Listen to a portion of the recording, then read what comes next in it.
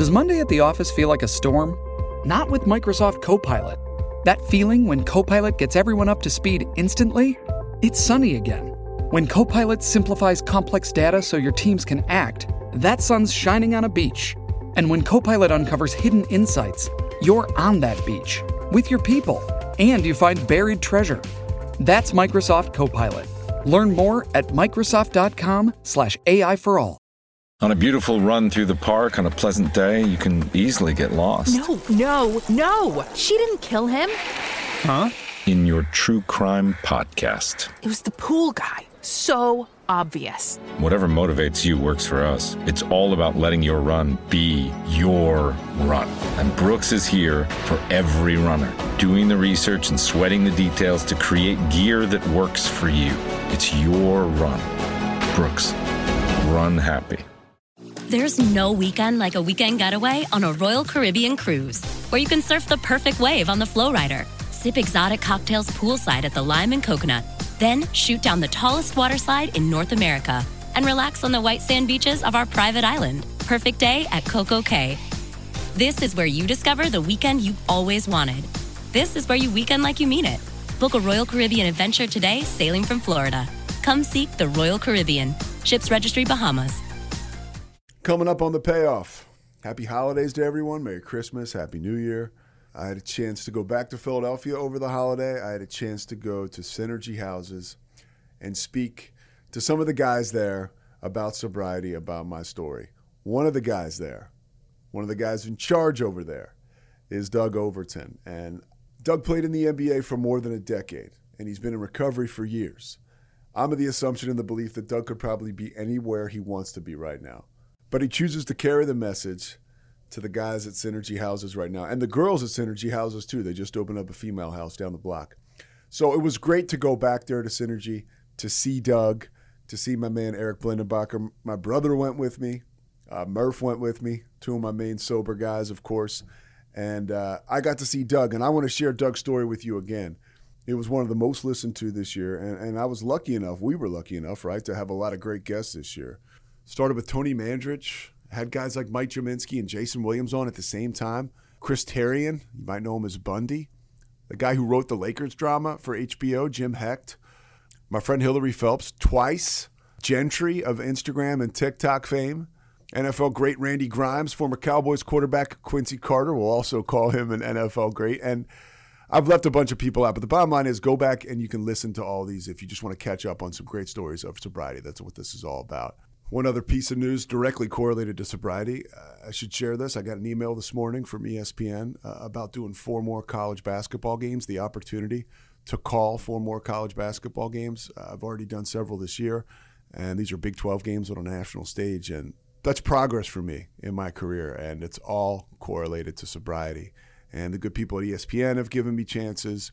Other people around the country have given me chances, and I can't thank them enough. And the only way I can thank them is to be prepared and do a good job. And, of course, just work a program of sobriety every day. Not every day is a great day, right? It's not all unicorns and rainbows. But if I'm working the program, my average is usually pretty good, and life is pretty fulfilling. All right, that's enough of me. You've had plenty. Let's get to my main man, Doug Overton. But first, Kevin Souza. One more thing. Subscribe and like the podcast. I never say that. Probably an ego thing, but that's all. All right.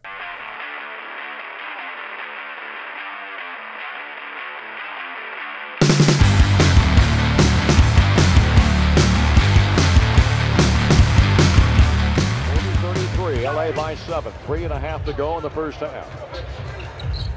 So smooth. He goes down. Overton for 3. Bingo. Got a ball back, baby. Hey, Pete. Hey, Doug Overton. What's up, buddy? How you doing?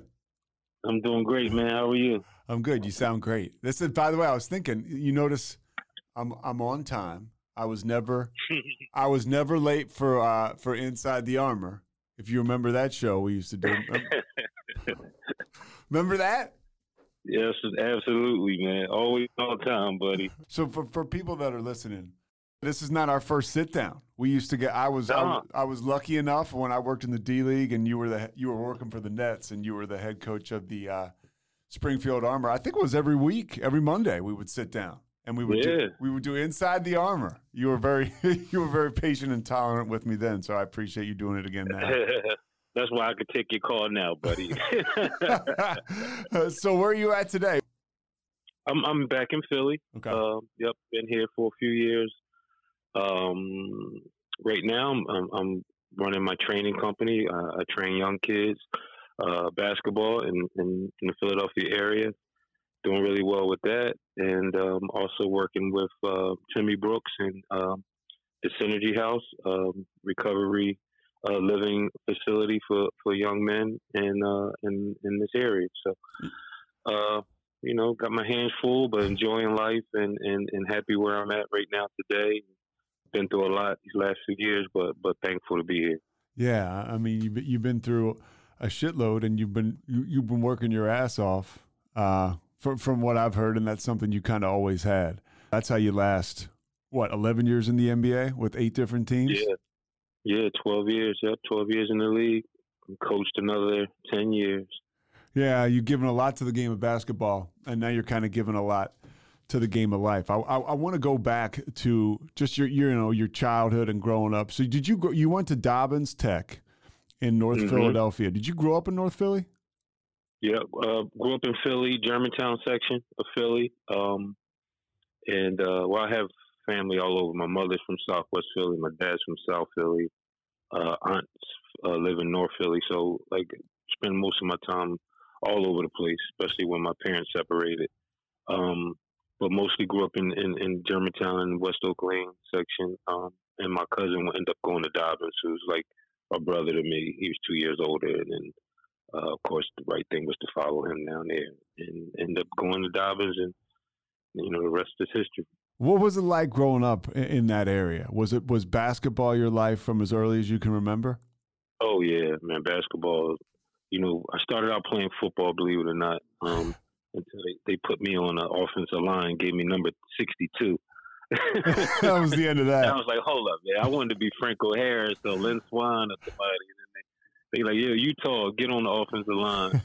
But it also was a great thing for me, because it just taught me a lot of discipline. I ended up playing with some great guys, whether they had some great football players in the city. And that kind of gave me my first team building experience. But then I just started picking up the basketball. I realized that was the thing I wanted to do. And then so many great players growing up in Philly, man, just in the playgrounds and just, guys I was growing up with, mentoring me and playing under their, following their lead. Man, I got hooked up with John Hurnett, and he started teaching us the game and playing down at Gustine Lake in East Falls. I started playing Sunny Hill when I was about 11, 12 in the development league, playing against kids from all over the city. I was like, wow, I could be pretty good at this. And by the time I got to Dobbins, I was playing varsity in the 9th grade. And I believe I was the first freshman in public school history to play varsity. I think that was the first year they allowed freshmen to play varsity. I think it was myself and Brian Shorter who played at Grad. Brian Shorter, yes. Yeah. Yeah, we both played freshmen, played varsity as freshmen. I think that was the first year they allowed freshmen to play. Brian Shorter went to Pitt, right? Yeah, he ended up going to Pitt. Uh-huh. And we came out the same time. So yeah, that was, that great Dobbins team with Hank and Bo and you, Darryl Gates and stuff. Yeah, we had a hell of a team, hell of a run. You sure did. And growing up for you in that area, the one thing about you that I think a lot of men and women can relate to as far as addiction is concerned is you were a late bloomer in a sense that, you didn't really, from the outside looking in at least, alcohol or drugs, whatever you want to call it, didn't affect your life until like 6 years ago, right? Yeah, correct. You hit the right on the money, man. I'm 52 years old. I'll be 53 in August. And I didn't really start. I picked up my first joint, 6 years ago. So when you're in high school, at Dobbins and you're in North Philly, you're not smoking weed. No. You're not getting sidetracked at all. Are you drinking at all? No. occasionally a beer here and there. I can say when I wasn't in college or high school, drink a 40 every now and then, but it was, not something that, that we really was involved in. I mean, Hank gathers and man, we played ball 24 hours a day. Yeah. And although it was around us a lot, that was just something like, hey, look, man, we focused, we locked in, this is what we do. And those guys that were involved in that, like, they knew, like, it was a different code back then. It was like, yo, leave those guys alone. They separate. They play ball, and we don't do this. And they kind of looked out for us to make sure we stayed on the right path as well. So, that was something that never really was my thing. And till somehow later in life, I decided to venture down that road. When you were back in North Philly, was there stress around that, like those living conditions, or was that something where, hey, this is just my life, normal's kind of what you get used to, and you're playing you're playing hoops. Go ahead. Yeah, no, I mean it was definitely part of what was the deal. I mean, you got to remember in the early '80s, I came to high school was '83 in North Philly to '87, and then went to LaSalle from '87 to '90. That was in the middle of the crack epidemic, and a lot of friends, a lot of guys I was growing up with, even guys that play ball, started dealing drugs in that area. So you had the drug dealers, you had the crack explosion. You remember those drug wars back then with Junior Black Mafia and the Jamaicans, and like it was all over the place. Addiction was running really rampant with that crack hitting urban America all over the place. So like, yeah, we seen it live. We seen, girls we went to school with getting hooked on that stuff, and parents, and I had family members, going to jail. I had my best friend, who I played ball with, got caught up in that life and ended up getting killed a few years later after I graduated from LaSalle. And I just lost so many, people who, got caught up in that fast life of drugs and money and all that. So, it was tough, playing in the summer leagues and, seeing like that going on while we was playing. It's like, yo, man, you got to stay locked in and, try to make a way for my family, to get out. But yeah, addiction was, now you don't think of it like that. It just becomes like just part of, I guess, how things were, and not thinking like, man, like, we just dealt with it. A lot of people, we didn't know really how to handle it and how to process it back then. It was just part of life. We'll get back to this conversation in a second, but right now, a word from our sponsors. Hey there, homeowners. Is it time to give your yard a complete makeover this summer? Villani Landshapers, a local family-owned business, has been transforming landscapes for more than 20 years. Villani Landshapers specializes in landscape design build, retaining walls, outdoor living spaces, and so much more. Request your free consultation today and check out their gallery of residential work at villani-landshapers.com.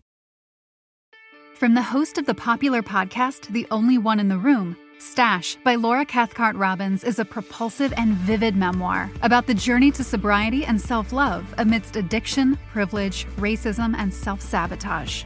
Best-selling author Holly Whitaker calls it an irresistibly delicious story, and MacArthur Foundation fellow and best-selling author Kiese Lehman says Stash is emotionally riveting.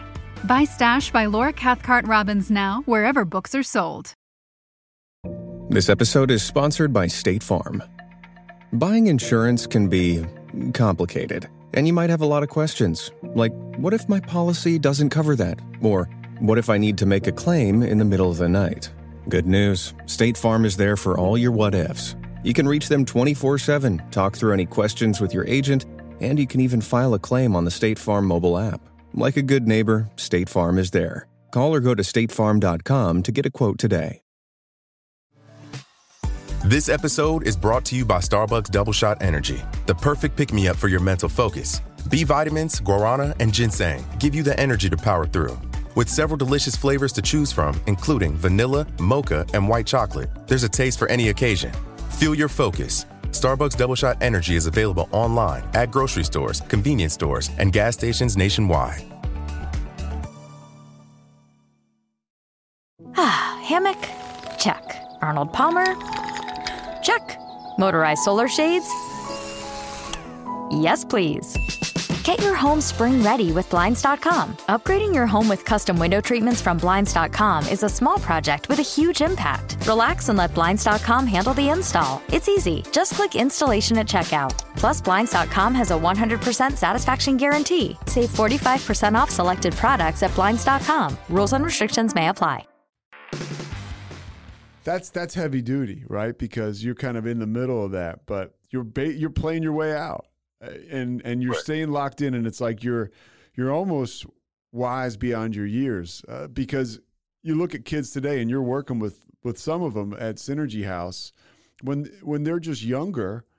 We're just prone to make bad decisions, period, and it's almost like you didn't have room for error as a kid. In order to accomplish what you wanted to accomplish.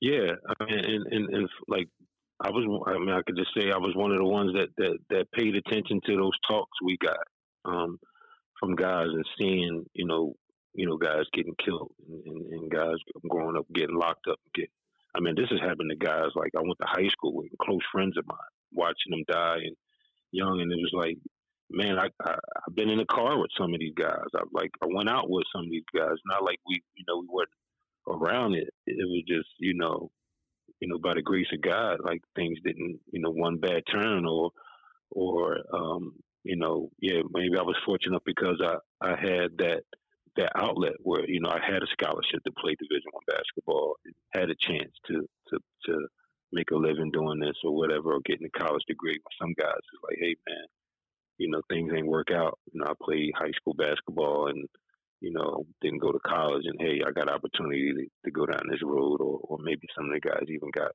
hooked on this stuff, or drinking became a big thing. So, like I said, man, I look back at it now and I see kids that get caught up with it. Like you said, kids that we dealing with all the stuff that you got going on today, it could have easily happened to me. It just me having the right people in my life and me paying attention and locking in, where I just made that decision not to go down that road. That Division I scholarship, you go to LaSalle, but who else was recruiting you, and where else? I'm sure a lot of coaches and schools are recruiting you, but where else did you think about going? Well, it came down. Yeah, I had a lot of schools, Rutgers, BC's. I took a visit to USC. Believe it or not, out of Southern Cal. Hank and Bo had just signed 2 years before they signed at Southern Cal, and the coach there was recruiting me, and then Stan Morrison got let go, and George Ravlin got hired. Remember that? Oh yeah, George he was. Ravlin, Yeah, a local guy. Yeah, George was a local guy. Villanova. And Villanova, Philly guy, Cheltenham, and he actually continued to recruit me because he tried to get Bo and Hank to stay. But they ended up transferring to Loyola Marymount to play for Paul Westhead, who's another LaSalle guy. Yeah.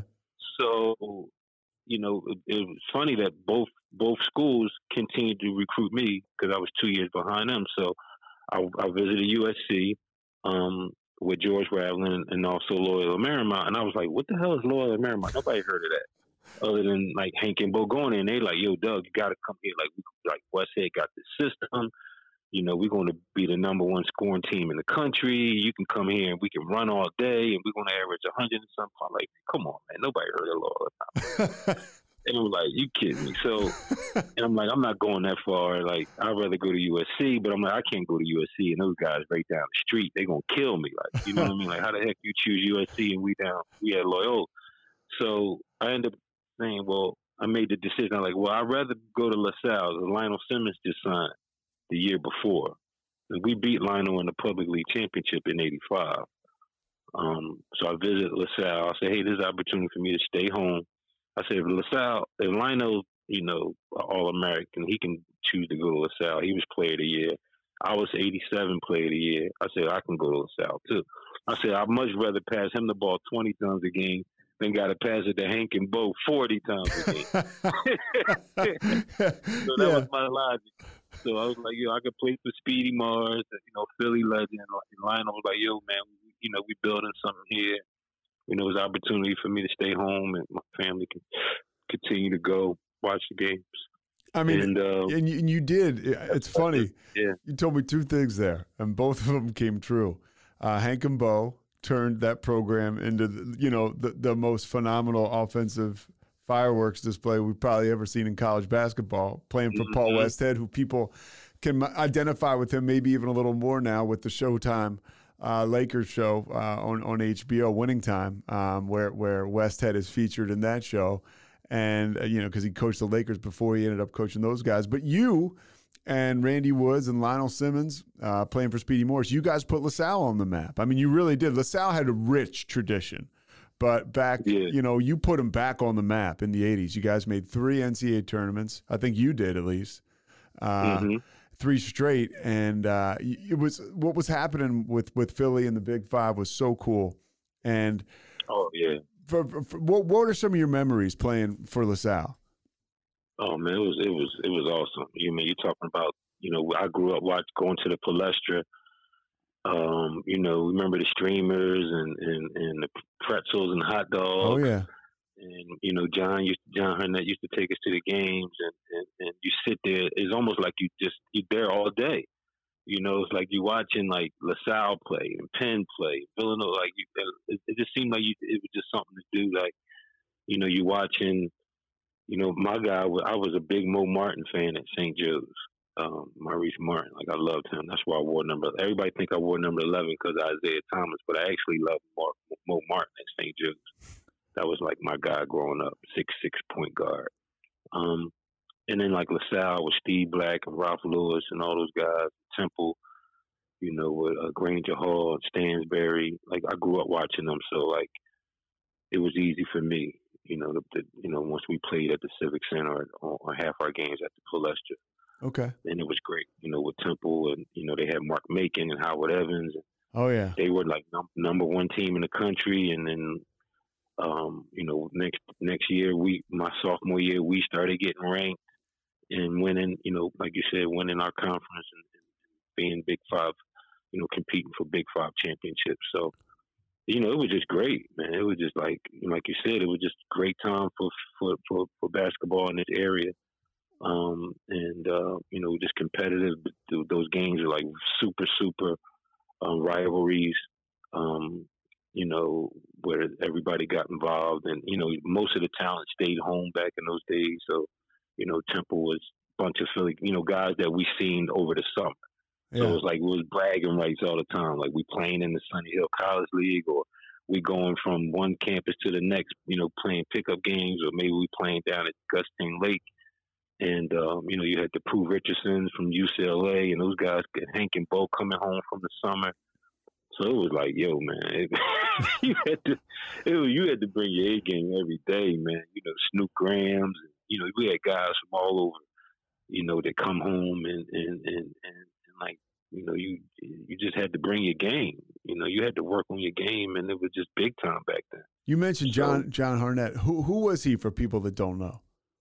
Oh man, John was the greatest teacher I've ever met of basketball. He learned under John Chaney and Sonny. Sonny Hill. John is responsible of, helping some, just like Claude Gross and T. Stills in South Philly, who helped, like Lionels and Nate Blackwells and Clarence Thomas. Everybody know,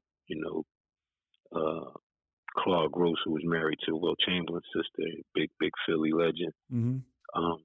John was the guy uptown in Germantown, and Aaron McKee, myself, Pooh Richardson, Snoop Graham, so many guys. He got us at a young age, taught us how to play, he taught us what IQ in basketball. And that word get shuffled around, get lost a little bit now. So, it's about talent and skill and athleticism, but like we really learned how to play. Yeah, and playing with IQ and being able to read and react and understand the game, and learn those fundamentals. I think that's what, that Philly brand of basketball. I was talking to Philly brand ball. That's how we learned that. I was talking to a college coach over the weekend, a baseball coach, and he was saying that the skills and the athleticism, they're there, but he said that the intensity and the IQ that the guys had coming up before them is just not there anymore. And the competitive streak isn't there. And he said, so what we're doing is we're actually stripping down some of the tactical stuff and getting them back up to speed how we want them. And we've got to totally teach them the nasty streak pretty much, or try to get it out of them. Yeah. I mean, that's one of the reasons why, I'm doing this development thing right now, is just trying to get that back, get that brand of basketball back, teaching, how to play on the floor, how to think, how to read, how to play, that brand of basketball. You look at the European, and you see why they're being so successful, because they run those development where they get those kids at a young age and they teaching them how to play the game, and they're getting that IQ. And, you got your Donkages and your Jokic's and those guys that, they know how to play basketball because they've been doing it for such a young age. It's not just bouncing around, playing dad ball. Your dad coached the AAU team and, and you travel. Yeah. And then, if you're not getting playing time on this, you go to this team, or then you go to that team, or you get more sneakers on this team, or whatever it is. It's like it's so watered down.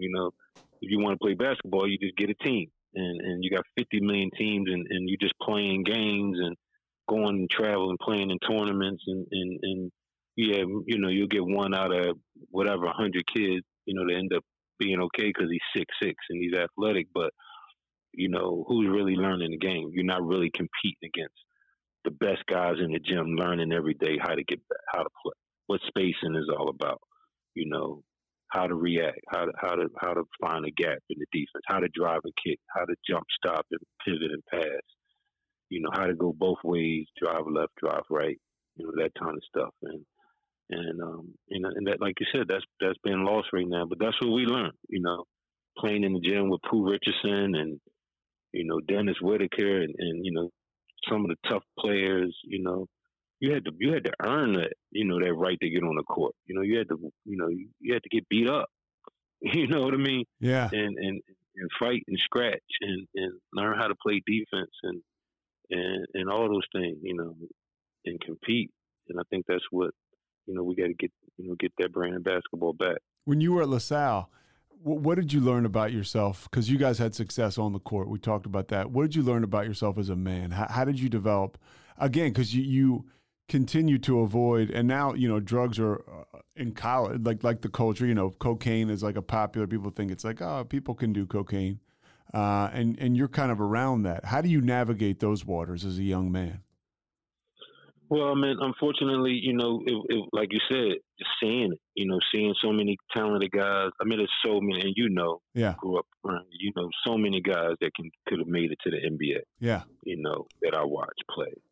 Guys that can just flat out just go, and you see them get caught up. And guys who made it to the NBA, right? And they just like guys, yeah, William Bedford, like those guys, like guys that just kind of fell right off because of cocaine abuse right away.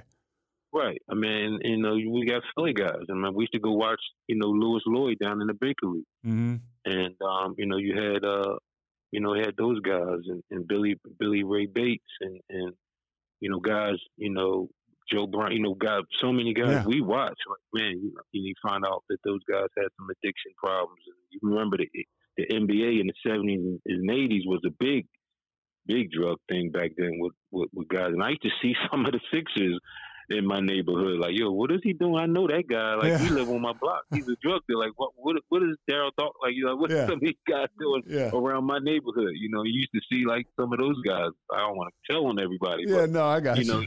But it was, you see it, and then, and then like you said, you remember the Len Bias story came out, in the 80s. Then it's like, wow, when that happened to Len Bias, it's like, that kind of scared everybody straight. So it was like, it was so much of that stuff going on. during that time that like kind of like, yo, man, that's a whole nother league. We're gonna learn from those guys. That's what like our era, kind of like, the Poos. That's when Pooh got drafted to the league, and then Bo got drafted. Hank would have been drafted. Rest in peace if he hadn't passed How away. did that affect you? The Hank Gathers situation? That was a historic deal. The guy, it's about Hank Gathers, but I have cardiomyopathy too. He had the hypertrophic cardiomyopathy. He literally in their conference tournament, the team's on top of the world. He dunks a basketball and collapses and loses his life. And you're one of his best friends. You're playing in the conference tournament across the country. How did I can't imagine that didn't have a huge impact on you, Doug, as a young man. Man. Yeah, it's to this day. And to be honest with you, let's fast forward to, my most recent experiences in addiction. Like, I'm realizing that a lot of those things I never had a chance to grieve. So I'm getting therapy on things that, a lot of stuff that was coming to the surface that I just never really had a chance to grieve and process. And Hank obviously was one of them. And my best friend Randy Slade was another one who was shot 17 times in some drug related stuff that he played on the high school. We were best friends since kindergarten. So it was like, and then John passing, like it was so much, death that was happening over my, John, 40 years. Your basketball mentor. Yeah, John passed away the weekend that my son, who just turned, I think Miles might have turned 12 or 11. I was just handing Miles over to John, so John could start mentoring him. And John worked him out at St. Joe's Friday night, and that was the last time we saw John. So literally, John worked out my son, but that was the last workout John had. We found him Monday morning at his apartment. Wow. So, like, that was, like, devastated me because here I was great. I was passing the torch down to my son, like, hey, yo, John, you got it. Teach him. And he was just excited about Miles. Like, wow, talking about full circle. Now I'm working with Doug's son. And then he passed away. So that, so it was just so much. Are you finding now in the work that you're doing on yourself and the work that you're helping others do on themselves, like a lot of that shit we're just stuffing away? Because we're not supposed to grieve because maybe you're a young, tough man and at the time you're in the NBA and you got to get on with it. Let's go on with the show. For a guy like you, too, you're fighting to stay in the league, a lot of the time. Yeah, exactly. And when my best friend, Hank, like you said, we playing in a conference tournament against Siena, and I'm like looking over at the stands. We up probably double digits. Game's almost over, and I'm like, Speedy trying to take me out the game, and my mom looking over my mom. I'm seeing people crying in the stands. I'm like, what's going on? And you see people like, the word is getting around in the arena, and then Speedy call a timeout, take us out the game. I'm like, yo, he never takes us out. Like normally, like a minute to go or 2 minutes. It's like 4 minutes to go, and he's like, yo. And I like look back at my mom, and she's just bawling, crying, and I run off the court into the locker room.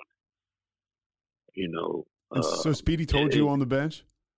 Yeah, well, Okay. because at that point I'm looking at my mom crying, and everybody in the stands is like, full of tears. I'm like, yo, what's going on? And then they like, yo, Hank passed away. I'm like, oh my God. Yeah. So Lionel, we all did, I just remember going off the court. We had to, thank God we had the game won. And, we had to decide, we was up all night in the hotel deciding if we, Speedy was like, look, I understand if y'all don't want to play in the championship game, that's fine. And, we just wrestled with it all night. And then end up saying like what would Hank want us to do, and some reason we came up with the strength to play and win the tournament. We'll get back to this conversation in a second, but right now, a word from our sponsors.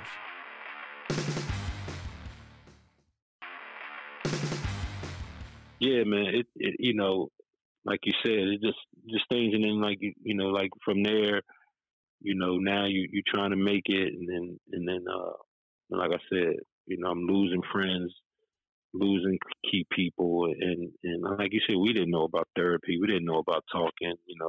I'm dealing with it, growing up in abusive home, right, with my mom and dad separating, and a lot of things going on there, and having to grow up so fast, and then playing, like you said, being a journeyman and trying to grind this thing out as long as I can, and dealing with injuries and 10-day contracts, and trying to make a living out of that, going to Australia, going to Barcelona, playing in the CBA, which is now the G League, trying to just stay alive to make the most out of this. Did you feel any pressure? Like you said, you really don't realize what you really not dealing with. Yeah. And where you starting to put different things and placing different things in your subconscious, and how things come out later. What was the situation like at home growing up? Yeah, it was tough. I mean, it was me and my sister. She's 3 years older than me, and we bounced around. Like, my parents, split. It was always physically, with my mom and dad fighting, and neighbors always outside, and it was just a big deal. And they ended up leaving. My mom ended up leaving. I think I was like 10. My sister might have been like 13. And we went to my grandmom's house out in Southwest Philly, and I stayed there. And then we stayed at my aunt's house, and we bounced around, all the way through high school. And then she finally got her own place my senior year, going into LaSalle. She got her own apartment, and by then I was getting ready to go to college. So yeah, it was, but back then, I had basketball, and that's the fortunate thing that I had. I just buried everything in that, and long as she was safe, and wherever we lived at, we made the most of it. We was with family, but you just living, like, you see it a lot, obviously growing up, and it kind of like becomes normalized, and you deal with it, and you see how things are, and but I had a lot of resentments that I learned later in life that I was holding on to, obviously with growing up. What came of Dad? My dad is still around. He's 80 years old. He worked for the gas company for 30 years. He's remarried and been married for 20-something years. My stepmom is a retired police officer. She just retired. And right now he's dealing with a lot of health issues. He has dementia, stage 2 dementia right now. But I learned, like I said, I've done a lot of work. And a lot of the work I've just done in the last 2 years. Yeah. Talking about things and being open about it in group sessions and therapy, and not realizing like that those things carry, and they can you can hold on to those things, and you can bury those things, and they can resurface later. But I forgave my dad in my own way, and a part of it was wanting to be a great father and a great husband. And then raising my kids, and I was married, 27 years, and put my kids through, great schools, and wanted to give them a great house with a pool, and and all that, like what I didn't have. And I think that was a lot to how I was growing up, and like, I'm gonna give them the best environment that I didn't have. So I had 2 kids, just like it was me and my sister. It was my son, who's 3 years older than my daughter. And they went to Waldron Academy, and, my son went to the prep, and my daughter went to Shipley, and he went to Wake Forest, and she went to Yale. It's like, what? That was part of like, me and my wife, she grew up in a single family home in Camden, New Jersey, with 7 brothers and 5 brothers and a sister, and a lot of, 3 of her brothers incarcerated, and 1 overdosed over heroin. And so she'd been through a lot, and we both kind of like was going through this thing, like, we've been through a lot, but we never talked about it. It just was like, we just wanted to have the best life for our kids, but neither one of us really dealt with her past or mine. Yeah. So, we understand those things now. Like I said, you know, I mean, man, if I'd have known about getting therapy, you know, 15 years ago, or 10 years ago, or 20 years ago, being able to talk about my childhood, how I was raised, and stuff like that, and then realizing that, you know, what addiction can mean. Like, could I get addicted to smoking pot and drinking and all that? You know, it's like, no way I would ever thought that. You know, and then here at 45 years old, 46 years old, you know, I'm getting hooked up with, you know, some people and doing things that I never thought that would have happened. So, yeah, and you learn. And, you know, it's kind of like, how would you think they could happen? Because you're 46 years old. I mean, really, because a lot of people, you know, when it had kind of surfaced that you were having problems, my first thing was like, that's not the guy I know. Like, flat out. Like, not that anybody was coming to me for comment, but I was like, that I can tell you. And other people who are way more notable than myself said the same thing. Like, this is not the guy. You'd earned an impeccable reputation over the course of 46 years or however long. And the one thing I want to ask you, part of your reputation, man, everybody knew you worked hard, you were competitive, you were compassionate, you always had a big smile on your face. Was there any pressure to keep that up? Because everybody counts on you to come into the room and sort of light it up and be super positive. Was there any pressure there? Yeah, but I didn't know that. But yeah, I think that part of it was that build up, where it's like I've been that guy, like you said, for so long. I mean, I'm going all the way back to 11 years old, telling my mom, like, yo, you got to get out of here. It's time. Like, growing up, you know, wanting to beat my dad up, you know, for hitting my mom, or, you know, or telling her, like, you know what, enough is enough. You're trying to make this work, and we just got to get out of here.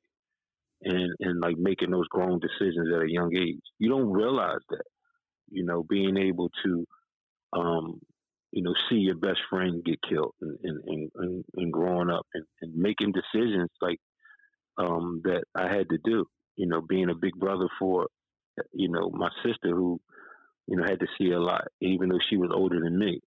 And then growing up in the environment, you know, saying no to drugs and making those decisions. And like you said, you know, I was the first player, you know, when I made it to the NBA, I came back and ran a camp in my old neighborhood where I grew up. And I did it every year for 20-something years, free of charge. And like, but it was everything. Like, I always wanted to help and be mentor, taking care of my family and helping my wife's, you know, family and, you know, her brothers and their problems. And I remember going up to Lebanon, you know, taking her brothers to rehabs, you know, up there all the time, you know, giving them clothes and helping them out in their problems. And like you said, I never knew about taking care of myself. Yeah. I didn't know what self-care was about.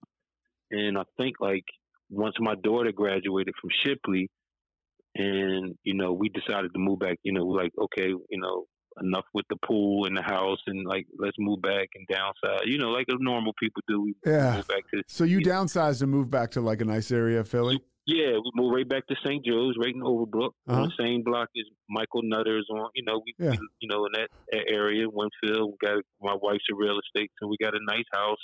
Nice house, Michael Nutter, the old mayor of Philly. Yes, people don't know. Mayor, right in Winfield, right down the street from St. Joe's. And then, you know, my wife had a little beach property in Lewis, Delaware.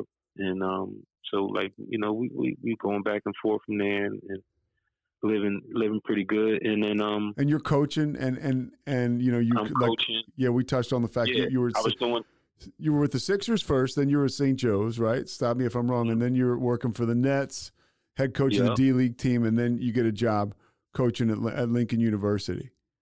Correct. Yeah, I came home for a year. I started doing TV because I wanted to see my daughter's senior year at Shipley. Right. Yeah. And it started out with when I left Brooklyn, I came home. I did the Comcast because I wanted to watch her for her senior year. And, you know, obviously that's when the Springfield team left to go to Grand Rapids. Yeah. And I decided I wasn't going to go to Grand Rapids at that time. Yeah. We all made that decision. Yeah. And I said, you know what, this is the perfect time for me to, like, watch my daughter play her senior year. And you were good on, you know, you were working with the Sixers. I was covering the Sixers and And things on the outside, they look like they're going great, man. Especially it's weird because now back in Philly, I'm sure you're back inside on TV. You're back inside the homes of the people that know you and grew up with you. Yeah, so people are probably excited about that. I'm so excited and you know, dropping my daughter, going to her soccer games, going to her basketball games with Shipley, and you know, being involved and being around, like you said, doing TV, still staying involved in the game, still mentoring, helping the guys out, you know, coming out of college and pros and workouts, and Jameer and Kyle and all the guys that you know, so many Philly guys, you know, still helping out with that. And then I hooked up with a couple guys that I went to high school with, and played ball with, and you know, I was like, you know what, I could smoke a little bit of weed and hang out. I'm back in Philly. My wife was like, I knew like that wasn't good for me when we came back to Philly because we started hanging out, you know, hanging out with these guys, and I was like, you know what, you know, I could smoke a little bit on the weekends. Whatever. Had you never smoked before? It was almost like a reward thing. Like I felt like I earned it. And you never smoked before? Everybody around me. I never smoked before at all. I had no idea how to roll up a joint or blunt, whatever it is. And I think that's what happens because now, obviously, after going to treatment and realizing like I had 2 psychoses and that the weed I was smoking wasn't weed, it was weed laced with PCP, that I was getting hooked. And that's when I realized that, you know, my wife was like, yo, you acting kind of strange and stuff going on and boom, boom, boom. And I'm not really realizing, I'm just smoking weed. And I'm still functioning, going to work. At this time, I'm at Lincoln or whatever. And I'm not realizing that I'm smoking some stuff that's got me addicted. And it's more than that. And then looking back, like I never rolled up any weed. Every time I went and got my weed from my guy, quote unquote, a friend who I thought somebody that I knew from back in the 80s, he always rolled them up for me. Mm-hmm. So it was like almost like going to pick up a pack of cigarettes. They were already pre-rolled. So I had no idea. Now that I look at it, I'm just trusting somebody to give me whatever. Not even knowing, like, I couldn't tell what weed was, you know, what was good, what was bad, what was mixed, what was in it. Because I had no idea. Which kind of speaks to, like, the mentality that when you start to enter into this whole realm, right? It's like you don't know what you're getting. You know, you kind of trust who you're getting it from, but is it really? It's all these problems now that come into Doug's life that would have never happened before if he didn't pick up that first joint. You know? Exactly. And then that's when the resentments start coming, and I'm realizing that, yo, like, what's the bigger issue? Like, what am I escaping from? And like, what's, you know, and then I think that's when it all started. Like, well, you know, you shouldn't be doing this. And then, like, the more people told me, I'm like, yo, you know what? I earned this. You know, and that's when I started. Like you said, it's like, yo, I never took care of my. Like, this was part of, like, you know what? I'm retired now. You know, I done put kids through school. I done took care of everybody. I done mentored everybody. I done did this, and like, you know, instead of like going pick up some golf clubs, I picked up some weed. Yeah. Like this is what I want to do. You know, I want to hang out and I want to smoke like everybody else is doing. This is the cool thing. I mean, it's cliche, Doug, but it's like no more Mr. Nice Guy. You know, I've been doing stuff for everybody else my whole life. That's what you said it, and that's what, you know, and it's amazing how your mind tricks you like that and thinks like, yo, you know what, like, dude, you earned this. You know, your mind really starts telling you things like that. It's like, yo, and the more somebody told me, like, yo, dude, why are you doing that? You know, the more you resent, and like, nah, I'm doing this because I want to do it. F you, I want to do this. So that's when that started to become a problem. People in your life were like, hey, this is getting out of control. Well, a lot of people didn't know because at the time I was still working. Yeah. I was head coach at Lincoln, and I'm driving out to Chester County every day. I'm still doing some stuff with the Sixers on the weekend. It was not until I had the incident in not far from my house, and which you got arrested for indecent exposure because it's out there. We'll just say it. Yeah. And again, the denial part was I didn't realize I was having a psychosis then. Yeah. Because I was hot and not knowing that, getting to the bottom of it. So it's almost like a blackout, right, Doug? Like you're on the trail. Blackout. Yeah, you're on the trail. People said trail. you were showing, your wiener off, and and you're kind of just blacked out. Yep, kind of blacked out. I remember going to the bathroom. I just happened to go to the bathroom, but I just remember being real hot, obviously, and then like I said, not knowing what those symptoms and what that drug does. I'm thinking I was just smoking weed, so I was like, no way. Would you like smoke a joint and then I'm gonna go walk the dog, pretty much? Yeah, and then I'm smoking, this laced up shit, and I'm out. And like I said, I had a blackout and really didn't remember what the hell happened. Yeah. And so.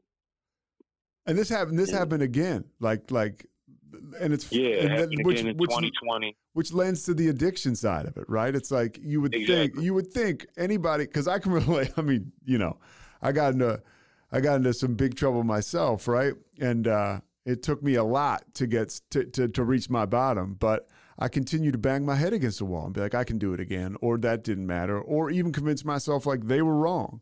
I wasn't doing anything wrong, and like your mind tells you, whatever you can do to bargain getting high again, then whatever your drug of choice is, yours in this case is weed, which you didn't know was lace. Like it's just like you end up doing the same shit again and getting in trouble the same way again. Yeah, no, absolutely, and what I was, obviously when you get in trouble, and I had court stuff and probation and drug testing and all that, and so I didn't smoke anything for a year, but that kind of hurt me because it made me think like, well, one, they got it all wrong because I didn't.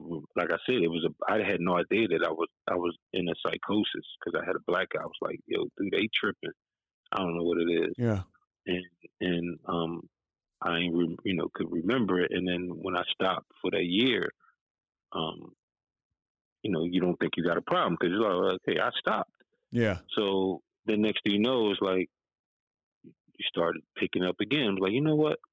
It's just weed. I can smoke a little bit, and then I get right back to the same thing, not realizing that whole thing was still an addiction, and that I was going to get right back involved in that. And then that's when my wife's like, yo, dude, like I know people that smoke weed, whatever. Like it's more than that. You smoke it. And I was like, nah, get out of here. It's just, whatever. And then, like, that's when the weed started taking over. And, like, that's when everything became around that. And then that's when 2020 came. And here I'm living in East Falls. I got my own place. And, it's me and my weed. And so did you and your wife get separated? Yeah, we got separated at the time. And then, I'm like isolated and smoking, and then that's when the pandemic hit, and I'm just like quarantined. I'm like, yo, just make sure I'm getting my weed and it's in the house. And my mother, my mother got a place in the same place, but I was in a different part of it. I was in a loft and she was at an apartment. And then that's when I had another psychosis, and I'm like outside in my underwear in the courtyard, and I'm like spazzed out, and people recognize who I was, and police, thank God, they recognized who I was. They tased me. Yeah, they could have easily shot me. Yeah. I think like a couple of days before that, the guy in West Philly who was high off of something, police actually shot. Jeez. But thank God they knew who I was, and they tased me. And again, I don't remember it. I don't remember what happened. They tell me, yo, you was outside and, again, like no clothes on, bugging out in the apartment complex in the courtyard, throwing people furniture. And that's when they had in the paper that I was armed robbery or whatever. Yeah. But I actually was having a psychosis, and I took somebody's lawn patio furniture off the balcony and like threw it in the yard or some shit. And that's when they was like, yo, was he trying to break? That's when they thought like, was he trying to break in somebody? That's how the paper put it all in that. Same as the indecent exposure. Like, oh, he spoke. They didn't know I was having a psychosis. Yeah. You know what I mean? So. Well, again, in their defense, there's zero drug history with you. I guess the second time there was. Yeah, but exactly. Yeah. Yeah, and people like, yo, what's going on with him? Like, yo, what's the deal? And again, with me, it was like, because I thought I was smoking weed, and I didn't have a problem, and then not realizing how heavily addicted I was at this point on this serious freaking thing. It didn't happen until the second time, and I found myself in Bryn Mawr Hospital at the psych ward for 4 days, getting through the psychosis. Is when I realized, oh shit, man, like, this is not normal. Like, this is not what normal. Even people that smoke weed, like, this is something different. And then that's when I started getting the therapy. I went to Karen for 30 days, and then I went to Karen Renaissance down in Boca Raton, and really started doing the work. So you're at Bryn Mawr. You're at Bryn Mawr, and you're like, I need to, and you kind of surrender. You're like, I need to go to treatment. Yeah. Well, the first couple of days at Bryn Mawr, like, kind of fuzzy to me. Obviously, I think I was still out of it, in that psychotic mind frame. And then by the third day, I was like, oh shit, like, okay, all right, I need to get help. What's going on, and that's when people realize, I think, like, yo, Doug, we got to get him help. Now we understand what's going on. Yeah. When we know that's not him, we know that, okay, he has a drug problem, and that's when the help started. That's when it started. It's like, okay, now I realized everything my wife, my ex-wife, whatever everybody was saying was, okay, now it's all coming together where I was at. Did you feel? Did you feel like a release almost when you kind of were like, okay, I'm going. Like, gosh, like, man. Yeah, I did. And I was like, that was the most surrenderous part. Like, and my son came in from Miami, and he picked me up from Bryn Mawr and was taking me straight to Karen. And that drive, I just felt like the biggest release in all my life was that ride from Bryn Mawr Hospital to Karen. I actually felt like this is the first time that I can let go and take care of myself. I finally felt like, wow, like now this is the big, like, you did it. Like, now you can take care of yourself. Now you really hit the bottom, and now we can. And honestly, like, obviously I'm still, got drugs in me, and I know, like, I'm still kind of in that state. But yeah, I had that feeling like, yo, you know what? You can't fight this no more. Like, now it's time to, like, get the help you need and surrender. What started to happen to you when you got to treatment? Oh man, I mean, I went through everything with normal, guys go through. One, I was in denial, and two, like, yo, I belong. I'm not an alcoholic. I never did. I'm new to, this is, and then it was like, you know what? No, 40. You're here because you got a problem, and you need to figure out why. And then that's when the work started happening. When I bought into, like, yo, you got to get to the bottom of, because you don't want this to happen this the second time. And now, yeah, you got a problem. You affected your family. You embarrassed, your name, and obviously it's like, like I said, like, yo, what's going on? And that's when I realized, I was in the right place, and this is when the healing and the beginning stages of putting things back together. And it felt relief, like, okay, now I finally realized. And then that's what I learned in therapy and group. Is like, you don't know what you don't know. And addicts don't know that addiction is addiction, that it's a sickness, it's a disease. And you can't beat yourself up over that, because, some people can drink and not have an addiction problem. Some people can smoke weed and not be, but others that can happen to. Or you can get addicted, whatever. You can start taking pain pills because you was in a car accident and end up getting hooked on heroin. And then you start realizing, like, you know what, I'm not the enemy. I'm going through something that happened to me in life, and that I have a disease, and this was an addiction. And then I started processing those incidents that happened. and things that was going on, and realizing like, yo, you know what? That's not you. That's not that Doug from that for 30 something years was great. Like, you can get back to being that guy again. Yeah, that's pretty not, awesome. You're feeling. not somebody that just exposing yourself, or you were under under. So it actually like made me feel like, okay, thank God I'm not some just what people think is going on. Like, yo, what's up with this dude? And it's like, you know what? Okay, now I understand that. And that was a big thing. Like, wow, okay, I get it. Like, okay, now I start finding out, what does the symptoms of PCP or weed laced with this, and then I've got guys that's being admitted. Like, I had one kid who went to Bucknell. This kid was a lacrosse player. Bucknell was on a highway with no clothes on, and he had the same thing. And he was in there. His parents admitted one of his parents was on the board at Cairn. And then I'm in meeting when he like, yo, dude, like, yeah, I was with the same thing. I was smoking weed that was laced, and like, yeah, your body gets this way and this, and then you had your clue, and I'm like, I remember when Martin Lawrence had that incident when he was running down the street. And then I started doing research and realized, okay, all right, good. Now I'm learning what was happening and realize, okay, that's not you. That's not who you are. That is what you were at that time under that substance.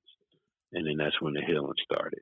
It's such a relief. It was about shame and guilt, obviously, and then being a public figure and having to read about stuff and some stuff that's not true, and people saying that this, and this, and then me not knowing that it was addiction. And then once I realized that, and like you said, like step one, once I realized I was unmanageable and that I had a problem, that's when I started to open up to getting help. Isn't that the best? It's, dude, I mean, with the magnitude of the type of person you are, NBA player, NBA coach, and everybody around Philly knows who Doug Overton is. There had to be shame connected, right, to these incidents. And on the other side of that, there's no better place to go than a place like Cairn or rehab, where you can really, you're almost in a bubble, and you can process it. And when you come out, like talking to you right now, it's very obvious. Like you're pretty light, like we talk about wearing life like a loose shirt. You talk about this stuff with a great understanding and a great humility. And you could tell there's been a lot of processing done on your end. At least it feels like that. How did you work through that stuff, like in treatment and on the other side? Yeah, I mean, it took a lot of work. Obviously, doing extensive, intensive treatment and going down to Cairn and spending another 4 or 5 months in intensive therapy. How important is that, Doug? That extra 4 or 5 months? Oh man, and I tell guys that, like, you think 30 days is enough. I always tell them, man, keep going, do more, like get to the root of it. Because then it becomes not just about the drug or the alcohol or the addiction. It becomes to the depression, anxiety. What led to it? Like, what are some of the stresses? What are some of the things that you had to deal with? And to me, it was dealing with a lot of those things that we talked about in the beginning. My childhood, my growing up in a broken home, my grief and loss. I had all these things that I was able to spend time in, and I'm wondering, like, all right, when I'm in Cairn, why am I going to a grief and loss session? Like, why am I in this grief? Like, why am I going to childhood, talking about childhood trauma and stuff like that? And then once I got into it and I realized, wow, a lot of this stuff, resentments and shames and guilt and all these things that you hold in is what leads you to, picking up, what leads you to, those things, mental health. And now you see it, like you see these terms and you see these things all over the time. And then, but the best part about it was my kids actually going through this process with me and realizing that, part of what I was going through, my son was going through some stuff. My daughter, even though she very, very high achieving at obviously going to Yale and doing big things, she dealt with a lot of anxiety because she put so much pressure on herself to perform. And then my son, like being a basketball player and wanting to follow in my footsteps and things, didn't work out for him. He was dealing with depression, and I didn't realize that those things was affecting me because we never talked about it. Yeah. And then I was like, I was bearing a lot of those resentments because of my kids, and I didn't feel like I was doing enough to help them. So until I fell, and then the bottom fell out of me, and my kids were there for me to support me, because they used to say the whole time, Dad, we knew this wasn't you. We knew that it was something that you were going through. We knew that wasn't the dad that raised us, because you were a great dad. You're a great guy, great person. We knew it was something that was the drug and addiction. You just didn't realize that. And that's when I realized, wow, they were right. And then we started doing this family processing and work, and they were like really involved with this treatment with me and doing these sessions. And then my son ended up saying, like, a few months ago, like, yo, Dad, if you had not gone through what you went through, my son and my daughter both said it to me, we wouldn't be better off where we at right now. Yeah. And I was like, wow. And that's when I realized, you know what? That's when you go through what you go through. And I'm sure you say the same. It makes you a better person if you come out the other side of it. And it can heal. It can break a generational curse. Yes. It snaps off that branch of the family tree. Yeah, it would bring, like, from what my dad, and then I realized what he went through, being, 14 siblings, and how he was raised, and that affected him, in his marriage. Like, nobody taught him because he grew up a certain way. And then, you break that. And now my son is having conversations like, yo, I understand about getting therapy. I understand about talking about your film. I understand about all these things. And I'm like, wow, that's great, because he'll be able to, one day when he have kids, understand what we went through. And so it's like it's been a blessing in disguise now, because, I'm so open now to talk about my feelings. I still have a therapist. I can still talk about, things and tell people the importance of not holding stuff in and sharing and making sure you take care of yourself first. I would not have known that if all that would not have happened. Well, and it's weird because you probably wouldn't be talking to the kids you're talking to or the young men you're talking to over at Synergy Houses, and you wouldn't be talking to me on this platform where you have the ability to help other people. Like, it's weird, man. I mean, you play it the right way. You being anybody that struggles with addiction, and you kind of get on the right side of this thing, and you can help a shitload of people. Yeah, absolutely. And that's what I intended to do. And that's what I said, when I got out. It's like, you know what? I've done everything. I played at the highest level. I coached at the highest level. I've been a head coach. I've done everything.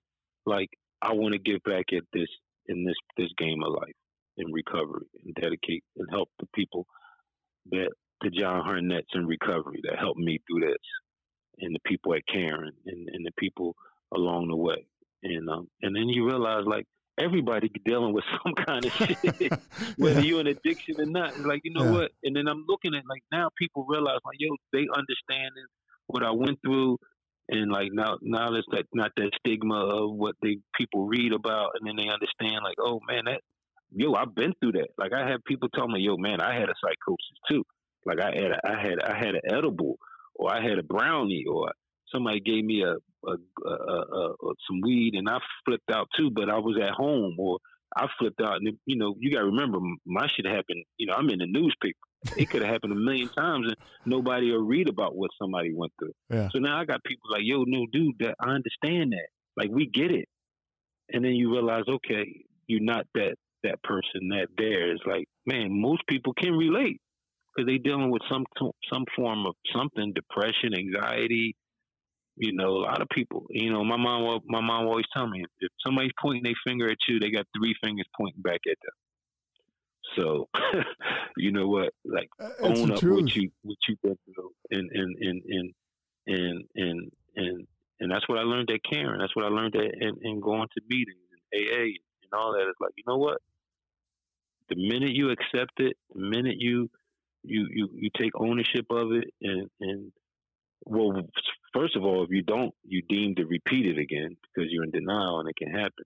But secondly, is like, that's when you begin the healing process. And now I can live a great life without any alcohol, any drugs. I got coping skills. I got a great relationship with my ex-wife, best friends, my kids, and I'm helping people, and I'm helping young people that can potentially go through what I went through or going through what I went through. So, what do you tell some of those young kids? I mean, and we'll wrap up here in a minute, but what do you tell some of those young kids? I mean, I think it reminds me of being in the locker room. I tell them it's no different. It's just we just talking about winning at life opposed to winning a basketball game. It's amazing how they glued to me, their eyes, their ears. One, because they see me, hear somebody that went through, had everything, went through, obviously playing in the NBA, playing against Michael Jordan, LeBron, and Kobe, and all these guys. Boom, hear something this is human and as real as possible can happen to him. And I tell them, like, yo, it can happen to anybody. Like, this doesn't define who you are. Getting to the bottom of it, putting the work in, learning this can define what you can be. You got a lot. I was 50 years old making this, going down this road. You guys are 18, you're 24, 25. Like, you can fix this and do some awesome things for the rest of your life. I was able to do a lot of great things early in my life. And then, I had my experience later in life. So I'm kind of fortunate that, do you want it to happen at any point in your life? No, but, I can say that, I did a lot of things. So for me, my end of the road is nearer than most people. So I can look back and say, you know what, whatever time I got left here, at 52 to whatever, hopefully, I can dedicate it to this and making a difference. And they love it. Like, these guys, like, man, I tell them, like, yo, make sure you talk to your therapist. How much your therapist make an hour? Get that money's worth. $150 an hour. Yeah. Like, yo, make them work for that. Don't just sit in the room and they getting paid all this money and you don't want to talk because and I'm telling them, like, I had to realize, like, yo, make them earn that dollar that they make it, that $150 or $200 an hour. Give them everything that's possibly on your mind, on your plate. Talk about all that stuff. It's going to help you. And they laugh, but then they realize, like, yo, you're right. I said, go to that meeting, go to that AA meeting, go to that MA meeting, whatever it is. I said, talk in this group. I said, put your work in. I said, you got to put the work in if you want this to. I said, you can live a great life. And it's fulfilling. It helps me too. It helps me process this too. I mean, do I still have days? Is there people out there that still may look at me when, yeah. But that's okay, because now I realize it now, and I wouldn't change it. Like, I can't change it, first of all. Secondly, I'm even better than I was before. Yeah. You know what I mean? And there's only one way out of any of this, like any of that, like those thoughts of, whether they reappear, the thoughts of shame, or just on every day being aggravated. For me, recovery is the only way out. So it doesn't matter. I mean, it's just like there's no solution to that shit that doesn't start and end with recovery in one way or another for me. So it's like, and like you said, I have a body of work in sobriety that shows that I'm a better person and things work out for me if I stay the course. And I got a body of work that shows what happens if I don't. It's pretty simple. Like, and I've used that before too, Coach. The locker room thing, because it's like a locker room, man. And we got a playbook to winning, and it's like, if we stick to this, there's evidence there that things will happen for us and things will fall the right way. But you got to do the work. Like you said, you got to show up and make that therapist earn their money. That's right. You're right. And man, every time I go to Synergy and I walk through that door, I feel like I'm part of a team, with Timmy and Eric and those guys. Yeah, Eric B. Yeah. Uh-huh. Eric B. I mean, you go way back with those guys and Timmy and it's like, it's a team, man, and it's like, you feel that same, and that's what I tell those guys, yo, now it's up to you. You got to put that work in. You got to put your own reps in, right? Yeah. You got to get your shots up. You got to get in the gym and you got to run your 4 miles a day. You got to put your work out. What does that mean? It means getting up in the morning. It means giving yourself the best chance at recovery for today. If you're feeling a certain way, whether it's good or bad, that's okay. Let's figure it out. And I said, if I can do it, and like I said, those guys gave me the opportunity, and I wouldn't want to be anywhere else. And it's allowed that to me still have that same feeling of being a part of that team. And now I realize there's so many people like that's dealing with this stuff, man. And so many people like talking, that they dealing with it. And then I'm still doing basketball where, I'm helping so many people with that. Yeah. Now I just added another piece to it where with mental health and being able to take care of yourself.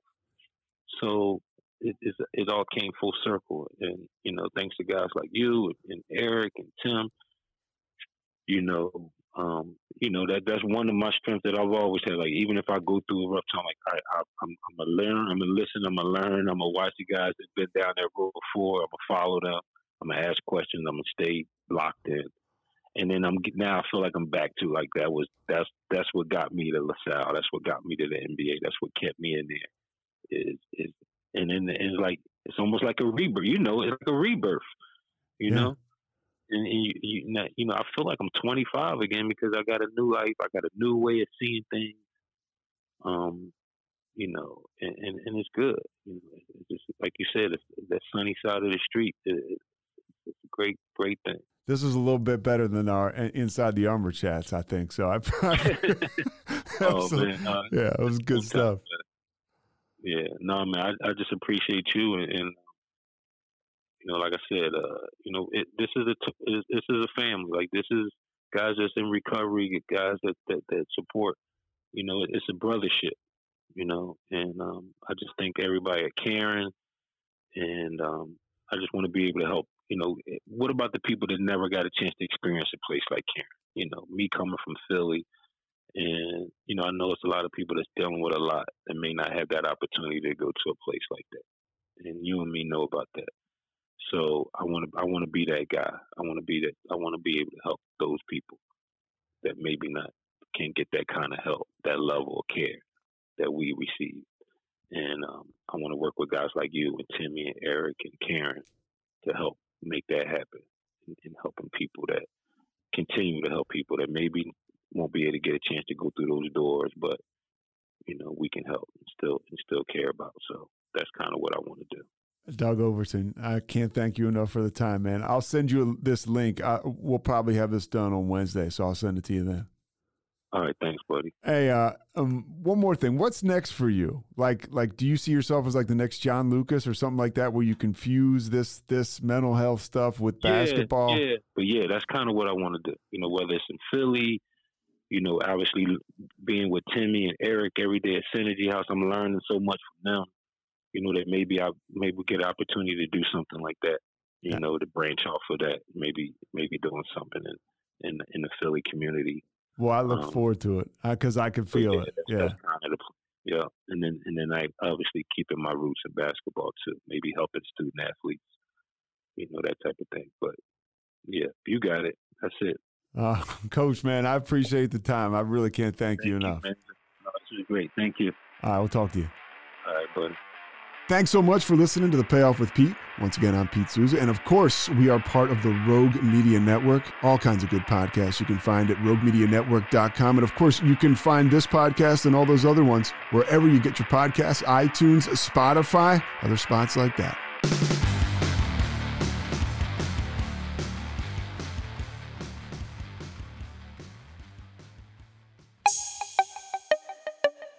This has been a Rogue Media podcast.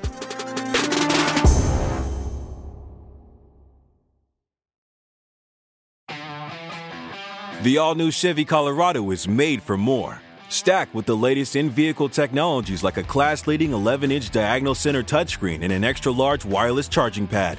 Plus, it features wireless Apple CarPlay and Android Auto compatibility to make staying connected easy wherever your adventure takes you. Chevy Colorado, made for more. Learn more at Chevrolet.com/truck/Colorado. Claims based on latest competitive data.